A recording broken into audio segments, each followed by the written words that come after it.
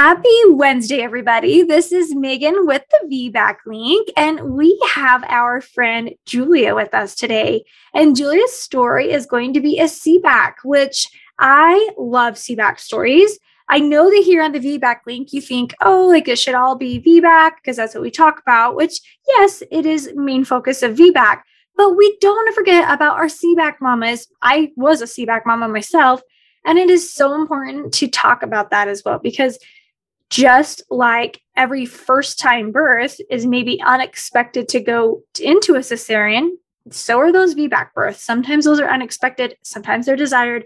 And so we really like to talk about everything here and share all the pros and the cons of everything. And I am excited for Julia's story. I feel like in so many ways, even though I've had a VBAC, I can connect to CBAC so deeply as well because I've had a CBAC. And that CBAC wasn't actually something that I desired necessarily, but that CBAC was something that I actually found a lot of healing through. So I'm excited to go into this story. But of course, you know, we have a review of the week and we're always looking for more reviews. So if you haven't yet, feel free to jump over on Apple or wherever you are listening, or email us, Google, and send us a review. We would love to know about how you feel about the VBAC link podcast and how these stories of all these incredible people are changing the way you're viewing and the things that you are learning along your journey. This review is actually on our VBAC course for our Ultimate Parents VBAC course. It says, this is from Danny, and it says, this course gave me the knowledge and confidence I needed to move forward with my plan to have an HBAC, which if you didn't know, HBAC is home birth after cesarean. It says, when you realize VBAC is just birth and hear the studies and insights that eliminate the myths and evoke a lot of the fear in many C-section mamas, you realize you've got this. I was empowered to find a provider that truly supported me and realized how much my gut was telling me my previous provider was not the way to go. I can't wait to share my HBAC story when the time comes. Thank you so much for all you do. And thank you, Danny.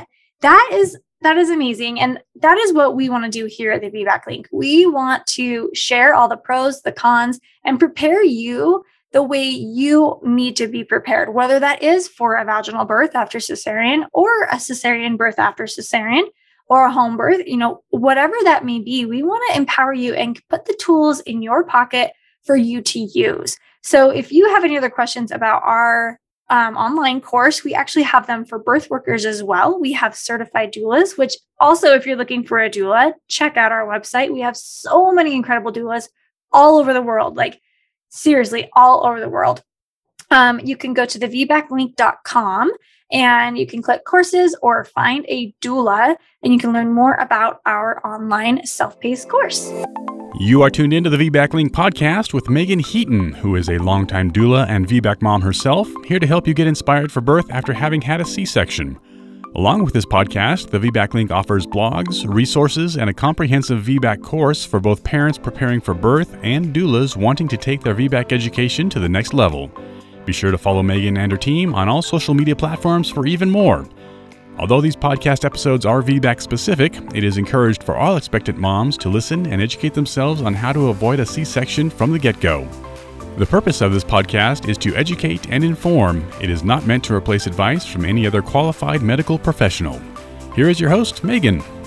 Okay, Julia, I am so excited to talk to you today. Thank you so much for being here with us, for taking the time out of your day and being someone to share a very vulnerable space, because I know sometimes CBAC is vulnerable. It is vulnerable. Mm-hmm. But I'm looking at your picture of you holding your baby after your C-section, and it is beautiful, and you are glowing. You are absolutely glowing. I mean, your smile is amazing. So I will turn the time over to you to share about your experience about CBAC. Thank you so much. I'm so honored to be here at the VBAC link. I had the goal of sharing a VBAC story, but I am proud of myself for coming back and, sharing my CBAC story. Yes. Regardless of how, even though it didn't turn out the way I had planned it to. And I hope that, my story can help at least one other person Yeah, as it your will. stories have helped me. Yeah. It definitely will. And I remember having that feeling too, of like wanting so bad to share my VBAC story on the birth hour. Actually, you guys know the birth hour podcast. Yeah. I was like, Very I am going to familiar. be a VBAC. I'm going to share on on the birth hour. Yeah. And then Right. it was not a VBAC. And then I was like, oh, and I did. I kind of was like, I won't submit it. But like, I regret that. I totally regret that. And then I actually did submit my VBAC story as well, but they get so many submissions as well. But I'm so glad that you are here and that you are proud of yourself, because you should be. Yeah. Thank you. Thank you. So I'll start out by just kind of tracing back to my first pregnancy, because it, paves the way for my second pregnancy and birth. Right. If that's okay. Yeah. Yeah, absolutely. Going back, starting in October of 2018, my husband and I had just gotten married, and we were ready to start a family. And my story has a bit of infertility in it.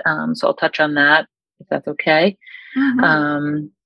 So I started trying to get pregnant in October 2018 and wasn't getting my period. And I decided to kind of take matters in my own hands very quickly and go see an OB. And they started me on medicated cycles with them. And I did 3 of those. Those were unsuccessful. September 2019, I went to a reproductive endocrinologist, and in November, so 2 months later, we did our first IUI, and it was successful. And so that's how my first daughter was conceived. And just wanted to touch on infertility. It's easy to glaze over now, but it does play a big part in my story too, because, just another, I thought that my body could do something that is already always talked about happening very easily, and it didn't. And so that was kind of, crushing at the time, and still is part of who I am, and also dictated my feelings with my C-sections. So I'll fast forward to my finding out that I would need a C-section with my daughter, Charlotte. My pregnancy with her was uncomplicated, aside from happening during COVID and just not having a lot of support during that time. I just did it, online birth class through my hospital. That was just very strict, very cookie cutter. And so I didn't really get the opportunity to explore. Like, I had interviewed some doulas, in April 2020, and it never came to fruition. But when I was 37 weeks, I found out that Charlotte was breech. There had been no indications of it up until that point. My OB does just a check at 36 to 37 weeks, or 36 weeks, to see if baby is head down. And I was a little late for that. That appointment was a little further down delayed, because I didn't get seen until 37 weeks. And then at that point, it's kind of a lot to find out your baby's breech then, because efforts to try and turn them are not as easy. It happens, I'm sure, but not for me. And I had the opportunity to try an ECV, an external cephalic version, but I opted not to. I just didn't have a good feeling about it. So they scheduled my C-section for August 6th. I will say that this was hard for me to cope with. I did have a period of grieving my whole pregnancy. People would ask me what my birth plan was, and I said, just anything but a C-section. And that, when that happened to me, I felt like I jinxed myself, but I know that's not necessarily true. And so her birth was on August 6th of 2020. I went in at noon. They gave me a COVID test. They, hooked me up to the machines, and there was a little delay because my OB was dealing with a vaginal birth. And I remember at the time I was like, that kind of hurts, that the person having the vaginal birth is, getting precedence over me, or just was one last dig that I wasn't getting the vaginal birth that I had hoped for, because I had been hoping for a vaginal birth. But anyways, they took me back at 3:00, and my daughter was born shortly after, and I had no problems with breastfeeding. She latched quickly. I was only in the hospital for like 36 hours, just especially during COVID. They were encouraging people to leave as quickly as possible, as long as things were okay. And that was my story. So I do think I went home a little too early, post C-section. Just, I remember taking that first trip up my stairs, because I live in a 2-story home, and it was brutal. Oh, yeah. I Yeah. had stairs with my second Mhm. C-section. We had like a breezeway they like pull down, and then you have to like climb upstairs to get to the first level, and then climb upstairs to get to the second level. And there were like 15, 16 stairs each set. And I was just like crawling up them. Yeah. And I was like, I'm not coming downstairs. Everyone can bring their food. I'm not going back down. Yeah. I had dinner in bed that night, or the next few nights. Yeah. Same story. I was like, I'm not going back down for a while.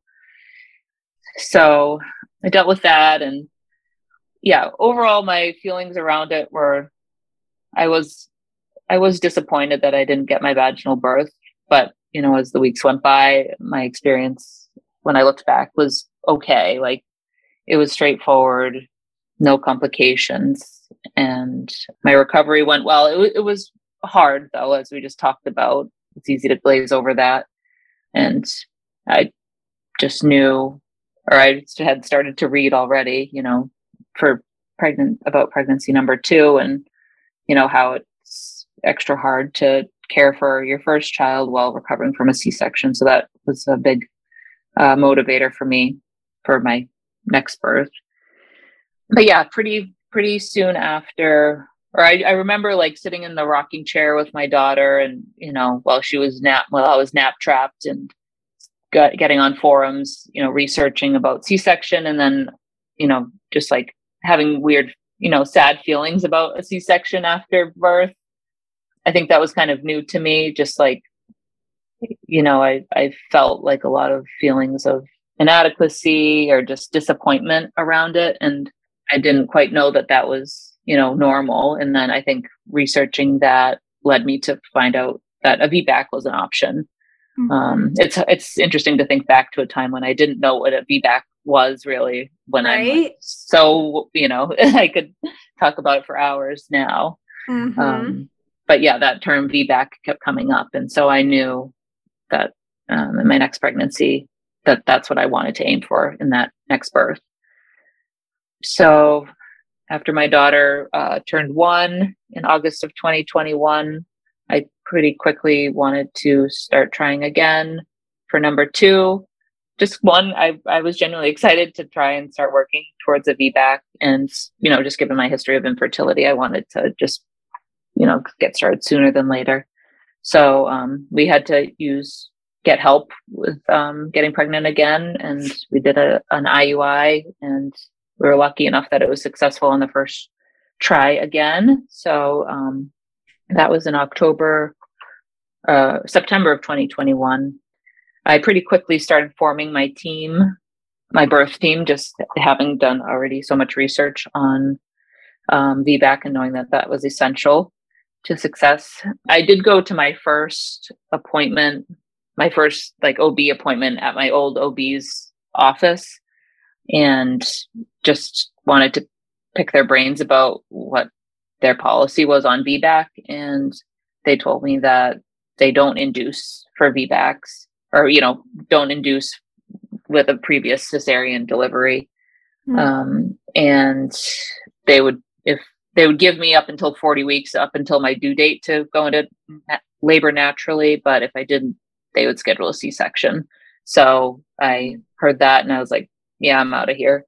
So I, in the meantime, had joined some local mom groups and my local ICANN chapter Facebook group, and stumbled upon this group of midwives in the Michigan area that was close to me, that was very VBAC friendly. And I read a lot of success stories with that group of midwives. And there was one in particular whose name kept coming up. So I reached out to them and got set up with their group. I had to switch like complete hospital systems. It was a little complicated, but it was worth it. So I switched providers, and I also hired a doula like very early on, or like, signed on with her very early on, maybe like 9-10 weeks into my pregnancy. And she also offered hypnobirthing classes. So my husband and I did those virtually. And that was really cool. Like I said, with my first pregnancy, I didn't really get much support to help me towards a vaginal birth. Although I ended up, with my daughter being breech, and that was kind of, if I had prepared, that wouldn't necessarily have changed things much. But I felt like really well supported this pregnancy through those hypnobirthing classes, and just, exploring the more holistic way of prepping for birth. And I got really into, I will say it was towards the end when I really started practicing my hypnobirthing breathing and listening to the meditations. So I did that. And I also started seeing a chiropractor at 20 weeks, and went pretty much every week, just especially given my history of having a breech baby. I wanted to optimize my pelvic alignment for that. And so that was another way that I felt supported, just constantly getting like really good positive feedback from all my providers. Like, oh yeah, you're such a good candidate for VBAC. You're doing all the right things. I also did the Spinning Babies daily essentials, and I was constantly thinking about my posture and my sitting position. When I'd be sitting at night on my couch, I'd sit forward, just again to promote good alignment with the baby's head. I did all the usual, at 34 weeks, I started red raspberry leaf tea, and 36 weeks started eating dates 3 times a day. I was walking. I was sitting on my birthing ball a lot more towards the end, just to ideally promote labor to start naturally. Because as I got closer to the end of my pregnancy, the pressure, to go into labor naturally started to build in my head, just because I read that, the best chance of success with a VBAC is going into labor naturally. That was heavy on my mind as it got closer and closer. I live in Michigan, but I'm originally from Massachusetts. And so my mom flew out the day before my due date, my due date was June 17th of 2022. And so when she came out, I felt even more pressure. She was not pressuring me at all, but I just felt like the pressure building, like, okay, the spotlight's on me to go into labor. And I just remember like those few days until I did ultimately, quote unquote, go into labor were very hard emotionally, but they were also nice. Like, I spent it walking with my mom and just doing activities with my daughter just to pass the time. So it was like a time that I was very much present, just because I knew, I was very much aware that as the days went by, that I would be going into labor, would inevitably be having this baby sooner than later. So I went in at 39 weeks for my checkup, and I knew I wanted to get checked then. I hadn't been checked up until then. I was tempted to, but I didn't, just to avoid the mental gymnastics of dilation and all that.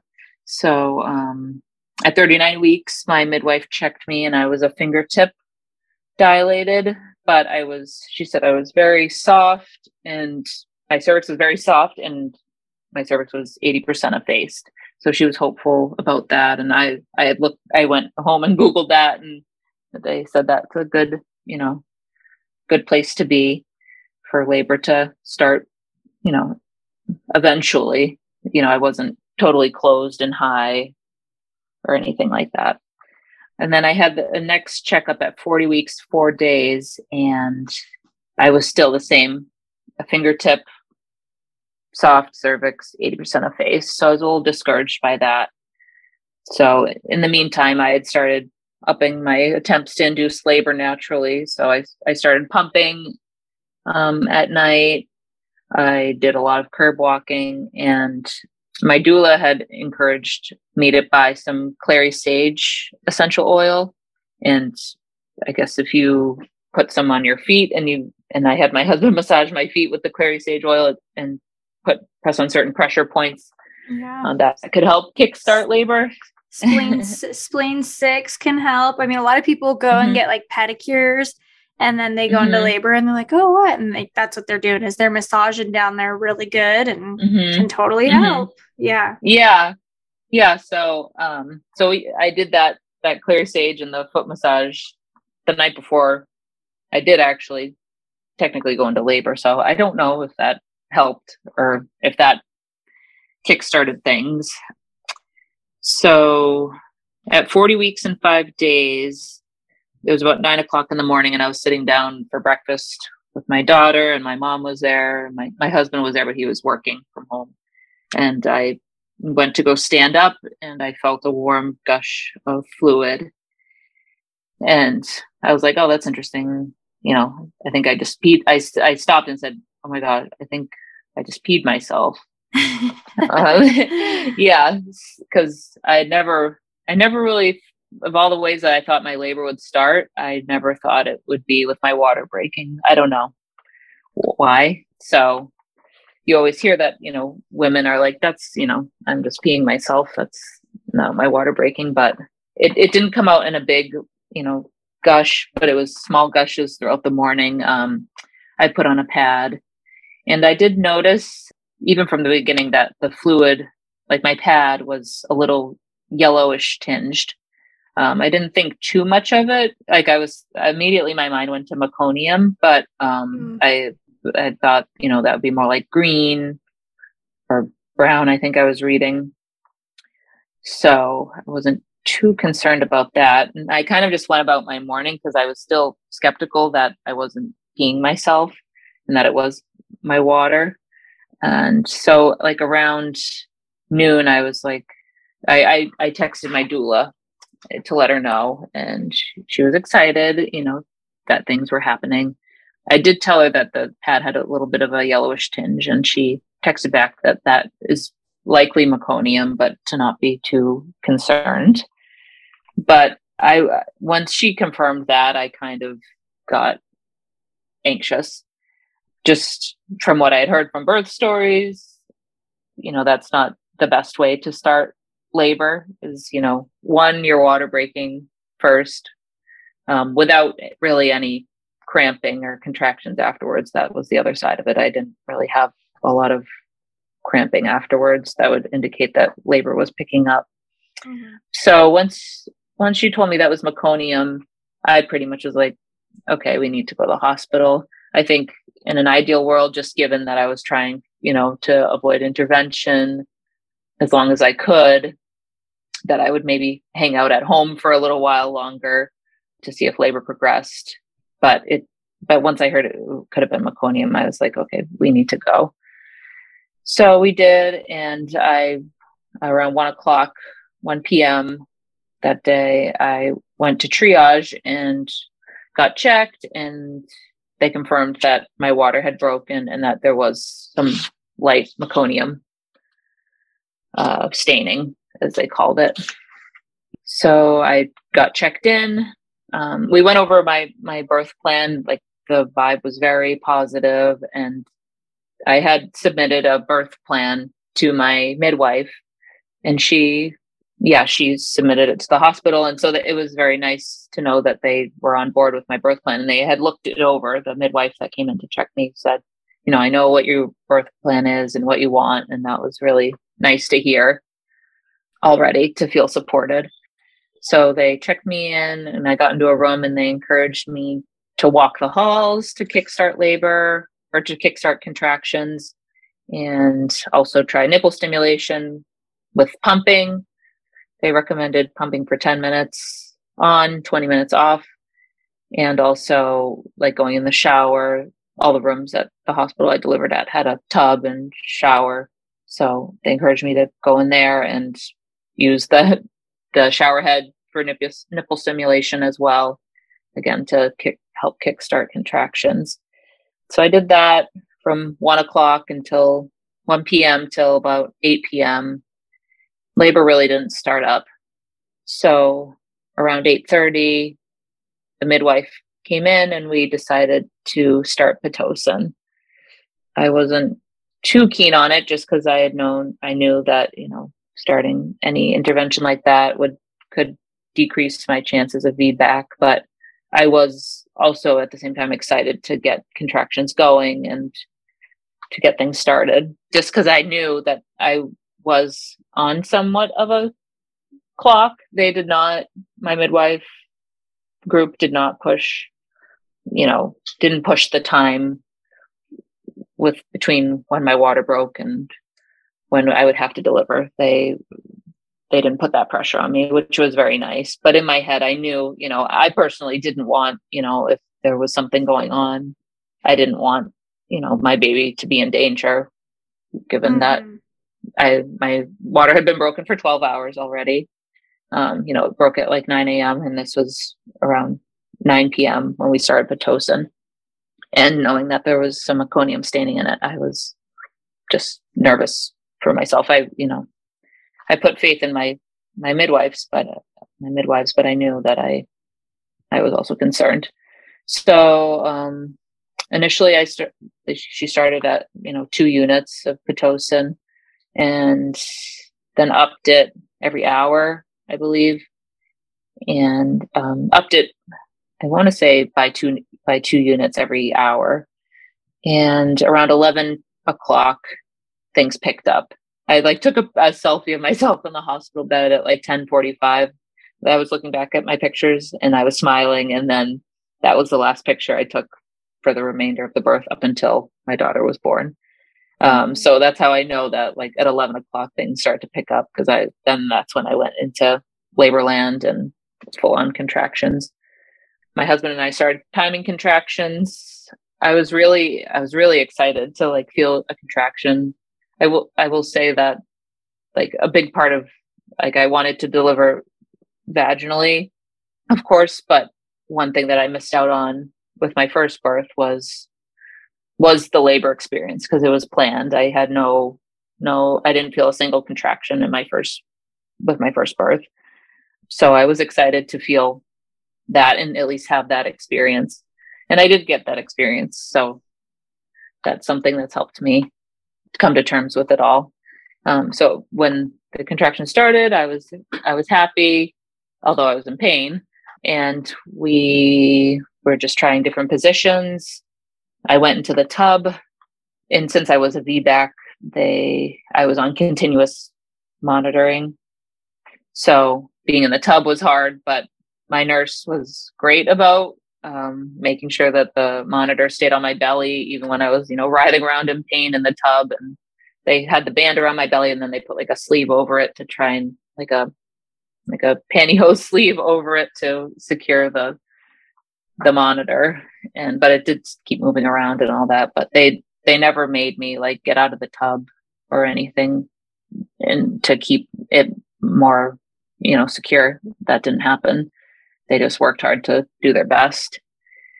And then around 5 a.m. on the next day, I was up to about 12 units of Pitocin. And I was reading back through my notes, and my midwife said I wasn't tolerating those contractions very well. So she turned it down to 10 units.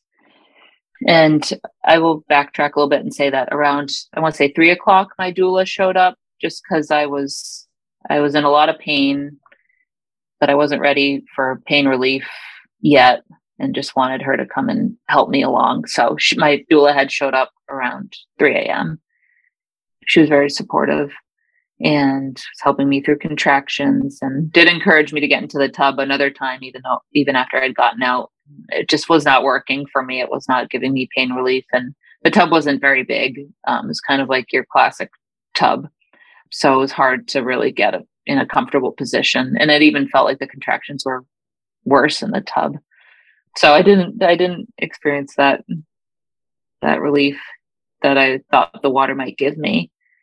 And so around 6 o'clock or so, we started talking about pain relief medication.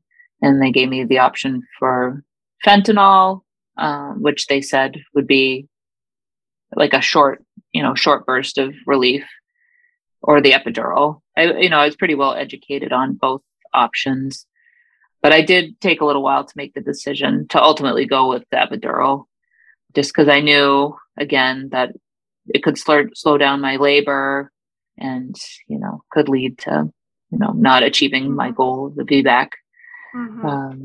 And I was contracting every 2 to 4 minutes at that point. And then the surges, I guess I haven't been calling them surges as we were taught in hypnobirthing. The surges were very intense. So around 7 o'clock, I got the epidural, and I felt some relief when they gave it to me. Yeah, when they gave it to me, they, pretty much immediately encouraged me to take a nap. And I was able to close my eyes for like 40 minutes, but didn't sleep too long. I didn't get that like 3 or 4 hour nap. And sometimes you get post epidural. And then around 10 o'clock, I said that I was feeling some pubic bone pressure. It was just very intense, and just like I could not ignore it. And it didn't seem like the epidural was touching it much. I will say I wasn't using the epidural button too much to give me more medication. I don't know why. I think maybe I was just kind of in labor land and didn't think to use it. But I did press it a couple times, and it didn't really seem to touch the pubic bone pressure. So I had the midwife come in, and she checked me. And at that point, around 10 a.m., I was 5 centimeters dilated, which was exciting. Yeah. That's yeah. really awesome. Really awesome.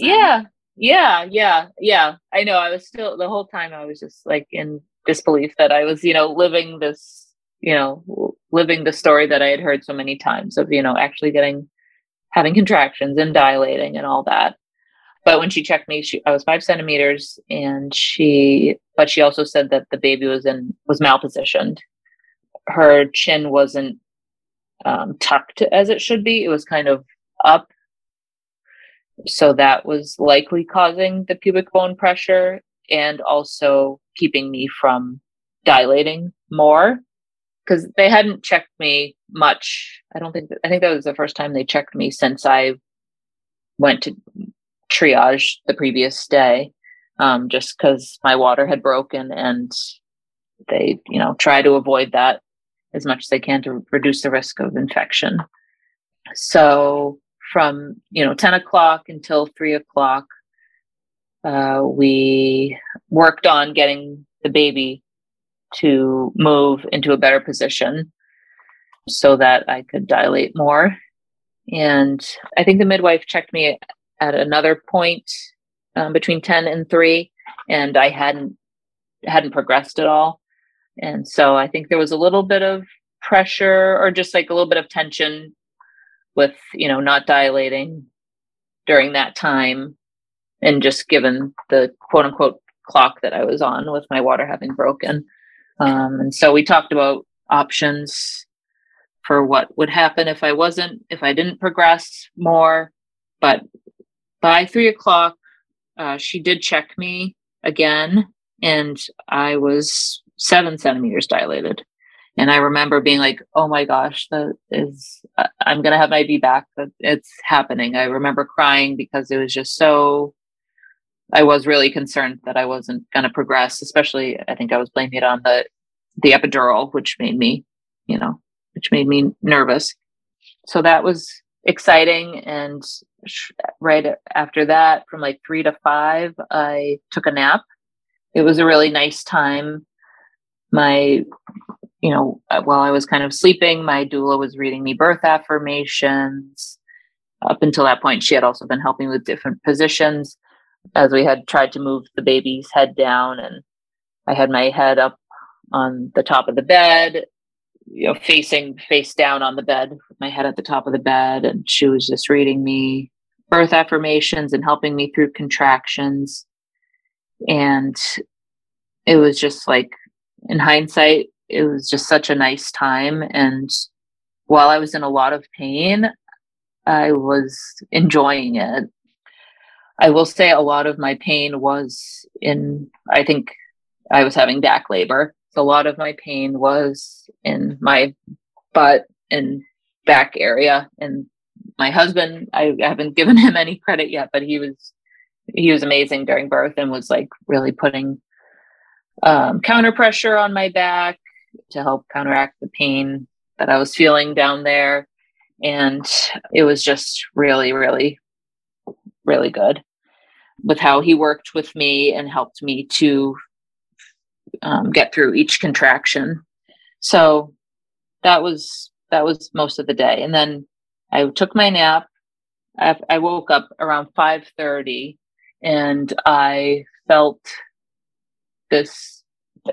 pubic pain again. And then all of a sudden it radiated up to like the top of my abdomen under the top of my rib cage, and then also radiated up into my clavicle. And immediately I like got on all fours and I was like, I do not feel good. And it was interesting because earlier in the day when I felt that pubic pressure, I was questioning, is this uterine rupture? And my doula said, no, usually if you have uterine rupture, one symptom is you have pain up in your shoulders. And I was like, I don't have that at the time when I first felt that pain. But they had attributed it to malpositioning of the baby. Mm-hmm. And then fast forward to when I was in a lot of pain and saying I really don't feel good, I did have that pain in my shoulder. And so immediately I was like, oh my God, this is happening. This is rupture. None of the midwives or nurses were like saying that it was. I guess I learned, during all of this that there aren't a lot of easy ways to know if you have had a rupture. It was kind of up to me to communicate how I was feeling, because I could have gone along and just, ignored that pain or thought it was, maybe related to contractions or the baby moving down, but it was a distinct pain. And at that time, I also started throwing up but it was at the time that, could be transition. And like, I think the nurses thought that's what it was, but I think baby's doing okay at this point. Yeah, baby was great up until this point. Yeah. In all my notes, it said, fetal heart tones, great. And in the 140s. But after I had that episode or series of episodes of vomiting, the fetal heart rate dropped. So that's when things started to get a little dicey, or they were dicey. It had been, very chill and, just letting me do my thing up until that point. But then they started, saying that, okay, like we need to start making some decisions because we are having some decels. And so that was happening at the same time I was dealing with the pain. I kind of like forget some of what happened next, but I have pretty good notes from my doctors that help refresh my memory. And one of the OBs came in, and I guess baby had flipped OP. And so one of the OBs came in and actually turned her to be in the right position. So that was great. And at that point, I was complete. And they gave me permission to start pushing. Meanwhile, I was still dealing with this pain. And I had become, I think I kind of just stopped talking about the pain as much, thinking like, oh, maybe if I don't talk about it, it'll go away, or, I can still carry on with pushing and, get this all over with and get my vaginal birth.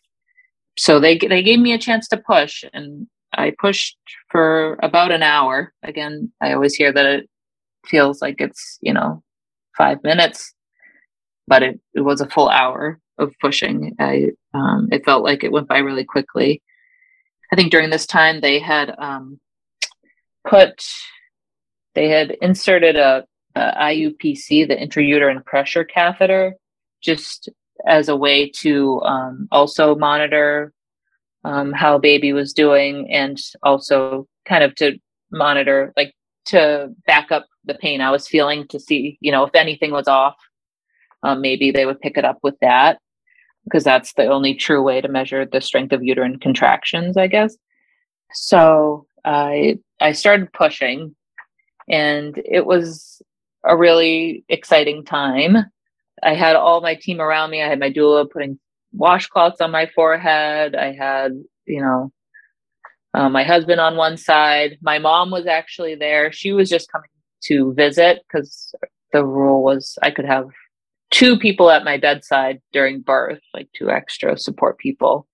My mom was able to come and go at the hospital as she wanted to, but she couldn't be at my bedside. But she walked in at the exact same time that my pain started. And she, it was probably traumatic for her to walk into that, because I was not in good shape. I was screaming and vomiting and all that. And everyone was caught up in that. And so she actually, I think people forgot about the rule or just kind of ignored it. And she was able to be at my bedside while I was pushing too, which was really cool, because having given birth back in August 2020, I just had my husband there, which I'm grateful for, but I didn't have my mom there, and I'm very close with her. So it was just like a dream come true to have like my mom there while I was pushing, my husband there, my doula, all the midwives there encouraging me and cheering me on. And they brought over a mirror, and I got to see the baby's head. They even brought I think pull-up bar or whatever, and wrapped a sheet around it and had me pull on that to help me. So I call that tug of war. Tug of war, yeah. Tug of war, yeah. Yeah. Yeah. So that was really great.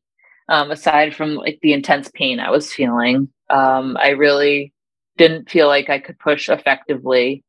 Like I was pushing, but I just couldn't push how I thought I should because of this pain. Because I felt like if I pushed too hard, something was going to happen, like that something was going to burst. Because I did have that, in the back of my head, that it was probably my uterus rupturing.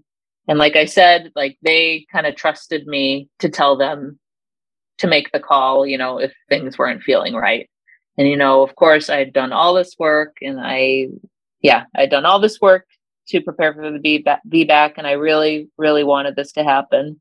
And so I kind of quieted down about the pain, and they let me keep pushing. But then at some point I was like, what I'm doing is either like putting my life and or my daughter's life at risk.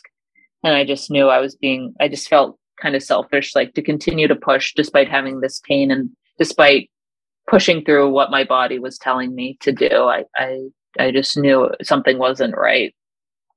They had, of course, brought up the concept of the C-section around this time, but they were giving me the chance to see if baby could progress further down. But I was pushing, and like I said, I wasn't, I didn't feel effective enough, and it reflected because baby was not moving down at the rate that they would have hoped, or and given that the baby was having heart decels, that was really concerning to them.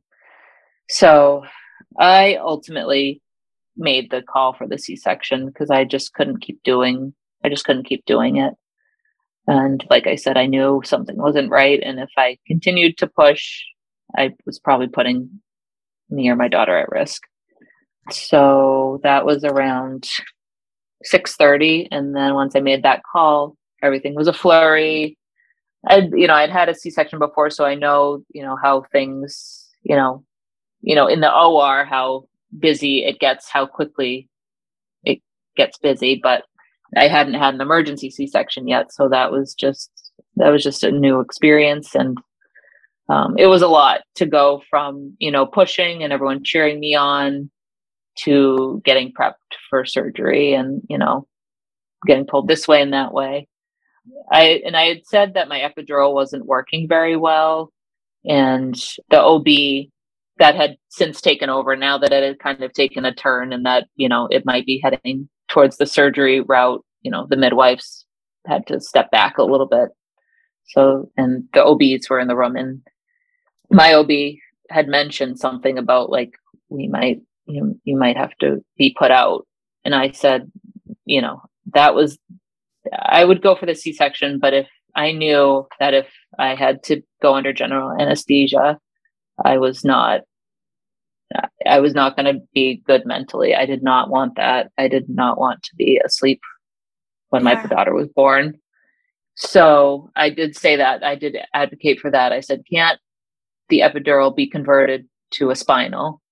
And the anesthesiologist was already in there, and she was optimistic about that. I forget why, it might not have happened, why it's hard to convert one to the other. But I knew that was a thing that could be done. And so I pushed for that. I said multiple times, I do not want to go. I don't want to be put to sleep. So I'm happy about that, at least. And then, I walked. I forget if I walked or was wheeled to the OR, but I was in so much pain at that point. I couldn't wait for the spinal because I knew the relief that it gives. You feel nothing from, kind of the neck down. Right. So I couldn't wait for the spinal. Yeah. And at that point, my doula, she said, she was going to leave. I was just about to step into the OR, and she said she was going to leave because my husband, I don't know what the rules were, but I believe that, just my husband or one support person could go into the OR with me. And my mom was still there at that time, so she could be waiting in recovery for me. So my doula said that she was going to leave, but that she'd check in with me the next day. And so I remember going into the ER or the OR, and I'd just done this less than 2 years ago. So I remember the whole, story of how it goes, and, getting the spinal and then laying me down quickly and doing the timeout. And then the surgery started, and I wasn't sad at that time. My focus had shifted to, is the baby going to be okay? And so during surgery, at one point they said, yeah, you had a rupture. So I knew that I had. They confirmed it like a full rupture? So my doctor said it depends on who you ask. So what ended up happening was, it was not a complete or catastrophic rupture. Like a dehiscence? Exactly. Yes. Okay. A dehiscence. Yeah. It was like a 3 centimeter dehiscence. That was not, coming from my scar at all. It was in my uterine wall elsewhere, down below, lower in my abdomen, but not near my scar. So, and there was amniotic fluid and meconium leaking out of it into my abdomen. Mm-hmm. Yeah. So all the while I was still feeling this pain, and this clavicle pain is what became my primary pain during all of it. During the surgery, they said, or I kept trying to move because I was just in so much pain, and the anesthesiologist said, you have to sit still. You have to sit still. So that was very hard. Yeah.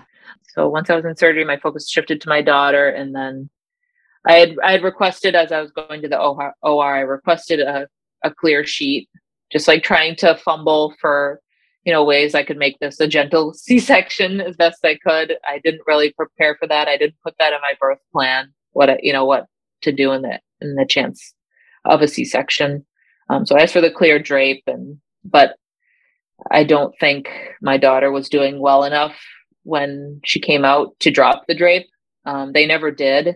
And I'm assuming that's why, because I've also gone through and read her notes, and she, her APGAR score at 1 minute was a 4, and she wasn't doing so great, and she had to be resuscitated somewhat. And then by 5 minutes, her APGAR was a 9, but they did say that her cord gases were concerning. Mm-hmm. So they did end up having to take her to the special care nursery. But as you saw in the picture, I was able to be with my daughter for some time. I got a picture with her. Yeah, she was there for a while. Again, it felt like I was in there for 5 minutes, but I was in there for probably an hour and a half. So I had my husband go with her to the special care nursery once they said they had to take her. And I was just there. And yeah, as they were sewing me back up, they did something that just like made me pressed on my uterus. I forget what they were doing, but they probably pressed on my creditating. uterus. Yeah. Is that right? Yeah. Yeah, they're checking for bleeding and clots and those types of things. Maybe. Okay. And maybe probably the fundal height. Yeah, they did something, but it made me scream, the pain that it caused. So that was a little traumatic, but eventually I was wheeled out to recovery and my mom was there. And luckily my daughter only had to be in the special care nursery for 2 hours, I believe. And I was reunited with her in recovery and she latched right away and all that good stuff. So I was very grateful for that. Shortly after, my OB who did the surgery came in and started talking to me about, the rupture. And she did call it dehiscence, but she said in her book, like any sort of, tearing in the uterus is a rupture. And she told me that, I could get pregnant again, but, I'd have to wait. I think at the time she said 18 months to conceive again. And then she went on to say that like a future pregnancy would be very closely monitored and that I would have to deliver between 36 and 37 weeks. So that was pretty heavy for me. Yeah. And still something that I am still working through. So I guess I feel most sad about just like the repercussions of trying for the VBAC on future pregnancies, just because I tell myself, if I had gone for a repeat C-section, none of this would have happened and I could have gone forward and I guess tried for a VBAC, 2C. But as I thought about it, if I hadn't tried, I would have been very disappointed. Like I had to try at that point. So I'm glad, I got my birth, like my labor experience that I had hoped for. Like I said, I, got to that point where I was pushing and everyone was cheering around me and I had my doula and I was doing the position changes and getting in the tub and birth affirmations and all of that. But I didn't end up, getting to deliver vaginally, which was a big part of my goal and still something I am working through. But after the fact, I did realize that, my daughter could have been, things could have turned out worse for sure. So I'm very grateful for her health and my health. I did have some complications after the birth. I had to go to the ER twice in the week after her birth because I had this debilitating pain in my ribs and still in my clavicles. And they ended up telling me that it was, just trapped air, which sounds silly compared to how much pain I was in. It's not silly. I had that with my second C-section. Really? It is no joke. Yeah. I'm like, I just want to poke a hole right here in my shoulder. Like it was so bad. Yeah. Yeah. I was, whenever I moved, it was like debilitating pain. It was crazy. So it was trapped air. And then also, as I mentioned, the meconium and amniotic fluid had gone out into my abdomen. So that was causing a lot of irritation. So the first week of my daughter's life, I was in and out of the ER and I had to have a CAT scan at one point and, drink the contrast, and they recommend not breastfeeding and pumping and dumping for 1 to 2 days after that. So I did have to give her formula for a day. At the time I was like, whatever, everything's gone not how I'd planned. So whatever, I guess I'll give her formula for a day, but it was just a day and it is what it is. Yeah. So, but it impacted you too. So try not to discredit that, right? Like, right. It's like it's like when everyone's like, oh yeah, but your baby's okay and you're okay. And you're like, well, yeah. And I'm happy about that, but that doesn't mean I'm not upset about the other things. And that's one of the biggest things. Like it's okay to be grateful for a safe mom, safe baby and everyone being okay, but it's totally okay to grieve and to feel upset or even mad or sad. I mean, have those emotions. If you don't allow yourself to have those emotions, there's no, we can't start healing. Right. Right. Yeah. So I want to talk a couple things. One, dehiscence. It's not a word that a lot of people hear. And like you said, like it depends on the provider, it depends on who you're talking to, because most providers, correct. It's like, if you had a dehiscence, it was a rupture, right? So there are 3 layers to the uterus. And if the uterine scar opens up partially, but yours didn't, stretching the scar out, it can cause that bottom layer to tear up, and yours is in a different place, but it means it's not through all the layers. And that's what they categorize as a dehiscence, where it was starting. And very, very proud of you for following your heart and following your mind, because you're like, something's off. And it's so hard because you were in that so close moment of like, I can do this. Like, the baby's right there. I can see my baby's head.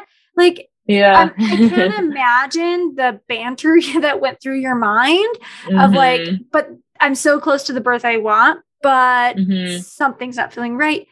And so be proud of yourself for really following that intuition. I mean, we talk about that a lot here, right? This intuition, and the intuition is strong, and it doesn't usually bring fear. It brings fact, right? So like, yeah, it's like, yep, this is not right. And this sucks. This isn't what I wanted. But I have to make this decision. And so, so there's uterine window, uterine dehiscence, and then uterine rupture, full rupture.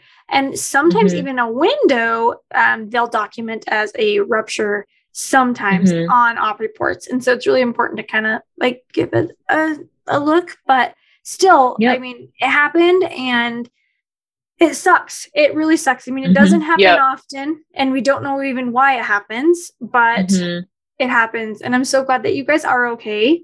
And I'm so glad you were able to have your baby on your chest and be with your baby a little bit more. So I also want to talk about like how to cope when you don't get your VBAC. That it's hard. It's hard. I can't say that it's easy. I can't say that I didn't cry my eyes out. I mean, ugly cry, right? Like sobbing, even though my second C-section was a healing experience, which I'm grateful for, but I didn't want that birth, right? That's not the way I wanted to give birth. And I had to process it. And so not getting your VBAC and processing it. So what tips would you give? And I'm sure you're still healing and processing. But what tips would you give to our listeners who may not have ended in a VBAC or may not end in a VBAC for processing and working through that? Yeah. So, I mean, my biggest tip would be would go out to people who are trying for a VBAC right now, would just be to definitely explore, being okay with things not going to plan. Because I think that dictates how you can cope with things afterwards.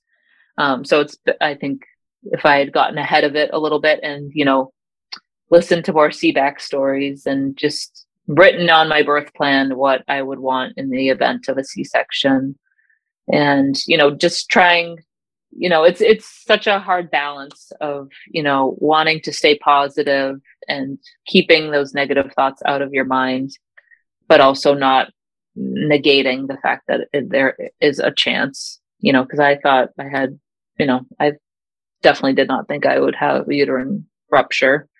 Right. I just had a history of I just had a breech planned C-section for a breech baby. And so I had no indication that I would have a rupture. So I think just exploring that and not pushing away those feelings that come up when you see CBAC stories, on the Facebook groups, I would even like ignore those, and just focus only on VBAC success stories. So I think if I had just surrounded myself with more of that, more of the alternative, I would have come out a little bit stronger. Still would have been hard, and it is hard, but I think if I could go back in time, that's what I would have done. And for, people who are women who have had a CBAC and have their story about how things didn't go according to plan, I would say to, get help and not be afraid to get help.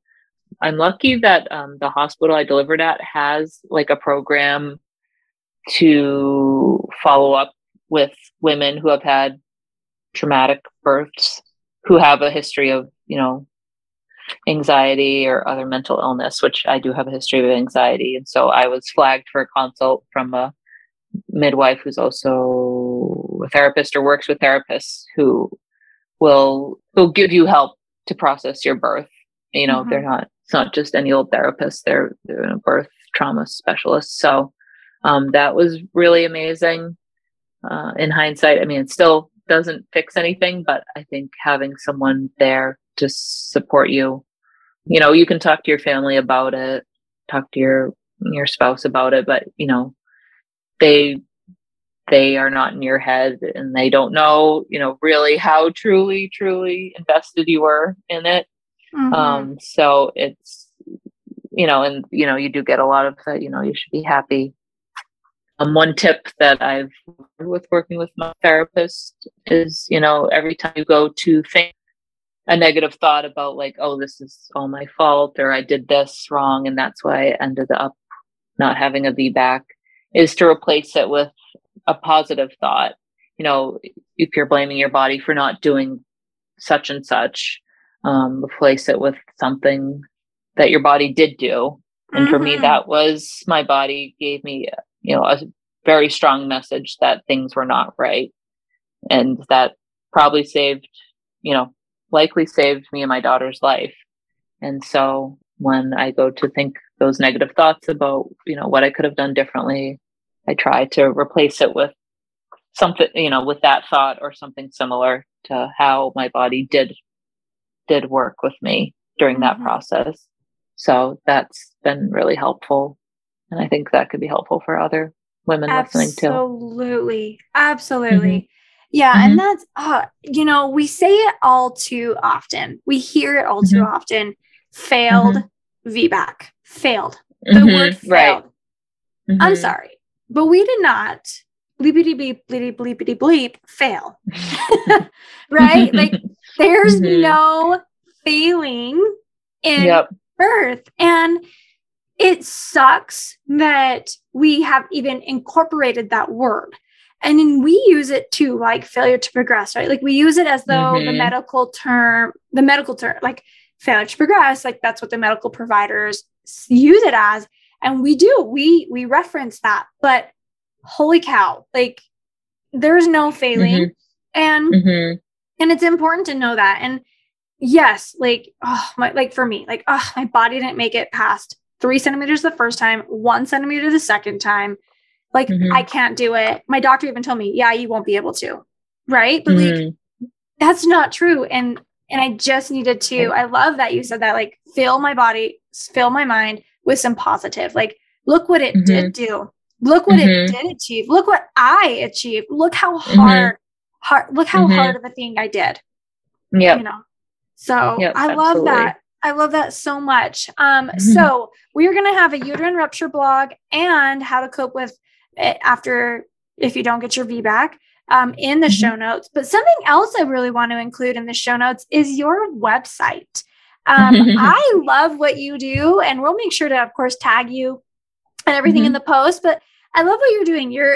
So you're a registered dietitian, which a lot of people write us and they say, hey, what are some ways, like I already had my baby, I'm 6 months postpartum, I want to start really working on this prep early for my future VBAC, right? And one of the things, they're like, what can I do? And one of the number one things, I mean, there's so many things like education, finding a good supportive provider and all of those things, but truly it's working on our whole self. And that's mentally, we got to work through previous traumas and fears and work through that. But also nutrition. Nutrition and exercise is so important. And you help with pregnancy, postpartum. You talk about intuitive eating. You even help with fertility. So before we go, I would love for you to just kind of share, because you do online stuff, right? Yep. I see clients virtually all over the country. I'm based in Michigan right now, so a lot of my clients are from Michigan, but I see clients in other states as well. Yes. And I work from an intuitive eating mindset, trying not to focus on dieting and numbers and all that, but trying to, just as we've talked about in this episode, learn to trust our bodies when it comes to, our hunger cues and eating and how we like to move our bodies, finding movement that we genuinely enjoy, not movement, not exercise that we dread. Yeah. And that's especially important during pregnancy when, you really have to listen to your body truly, and what it's telling you. So that's what I do. Awesome. And you even help with like snack and meal plans. I mean, this is something that absolutely, just as a busy mom in general, it's really hard. And then when you're prepping and you're like, okay, I'm raising 1, 2, 3, 4, however many kids, I'm doing all of the other things around the house. I'm trying to educate myself for this VBAC. I'm trying to do all these things. We sometimes forget to serve ourselves with our food. So I love that. Like if I could just have that, plan, it would be so nice to be like, oh, this is what I'm going to eat today. Instead of like, what do I eat today? Oh, I'll just grab that quick snack. That's maybe not so healthy for me because I'm so hungry, but I love that you do that. So we will make sure it's Bloom Nutrition. Is that correct? Yes. And we will make sure to put that in the show notes and make sure to tag you. So if you are listening, go hang out, check the show notes, or go hang out on her page. Check her out through Instagram, Facebook. We'll have all of that listed because truly it is important. It is really, really important. So thank you so much for being with us today. Thank you for sharing your story, for being vulnerable. I know that had to have been hard in the moment, but I'm so proud of you. And I really am so proud of you. And I hope you know that you are a woman of strength and you are so strong. And you are capable of so many things. And even though the birth didn't happen the way you desire, I know that your daughter way down the road, your son, any kids that you have in the future, right? They're going to love you and say, thank you for bringing me here today. Yep, absolutely. Thank you so much. It's been great to be here. An honor, truly. Thank you. Thank you. Interested in sharing your VBAC story on the podcast? Submit your story at thevbaclink.com/share. For information on all things VBAC, including online and in-person VBAC classes, the VBAC blog, and Julie and Megan's bios, head over to thevbaclink.com. Congratulations on starting your journey of learning and discovery with the VBAC Link.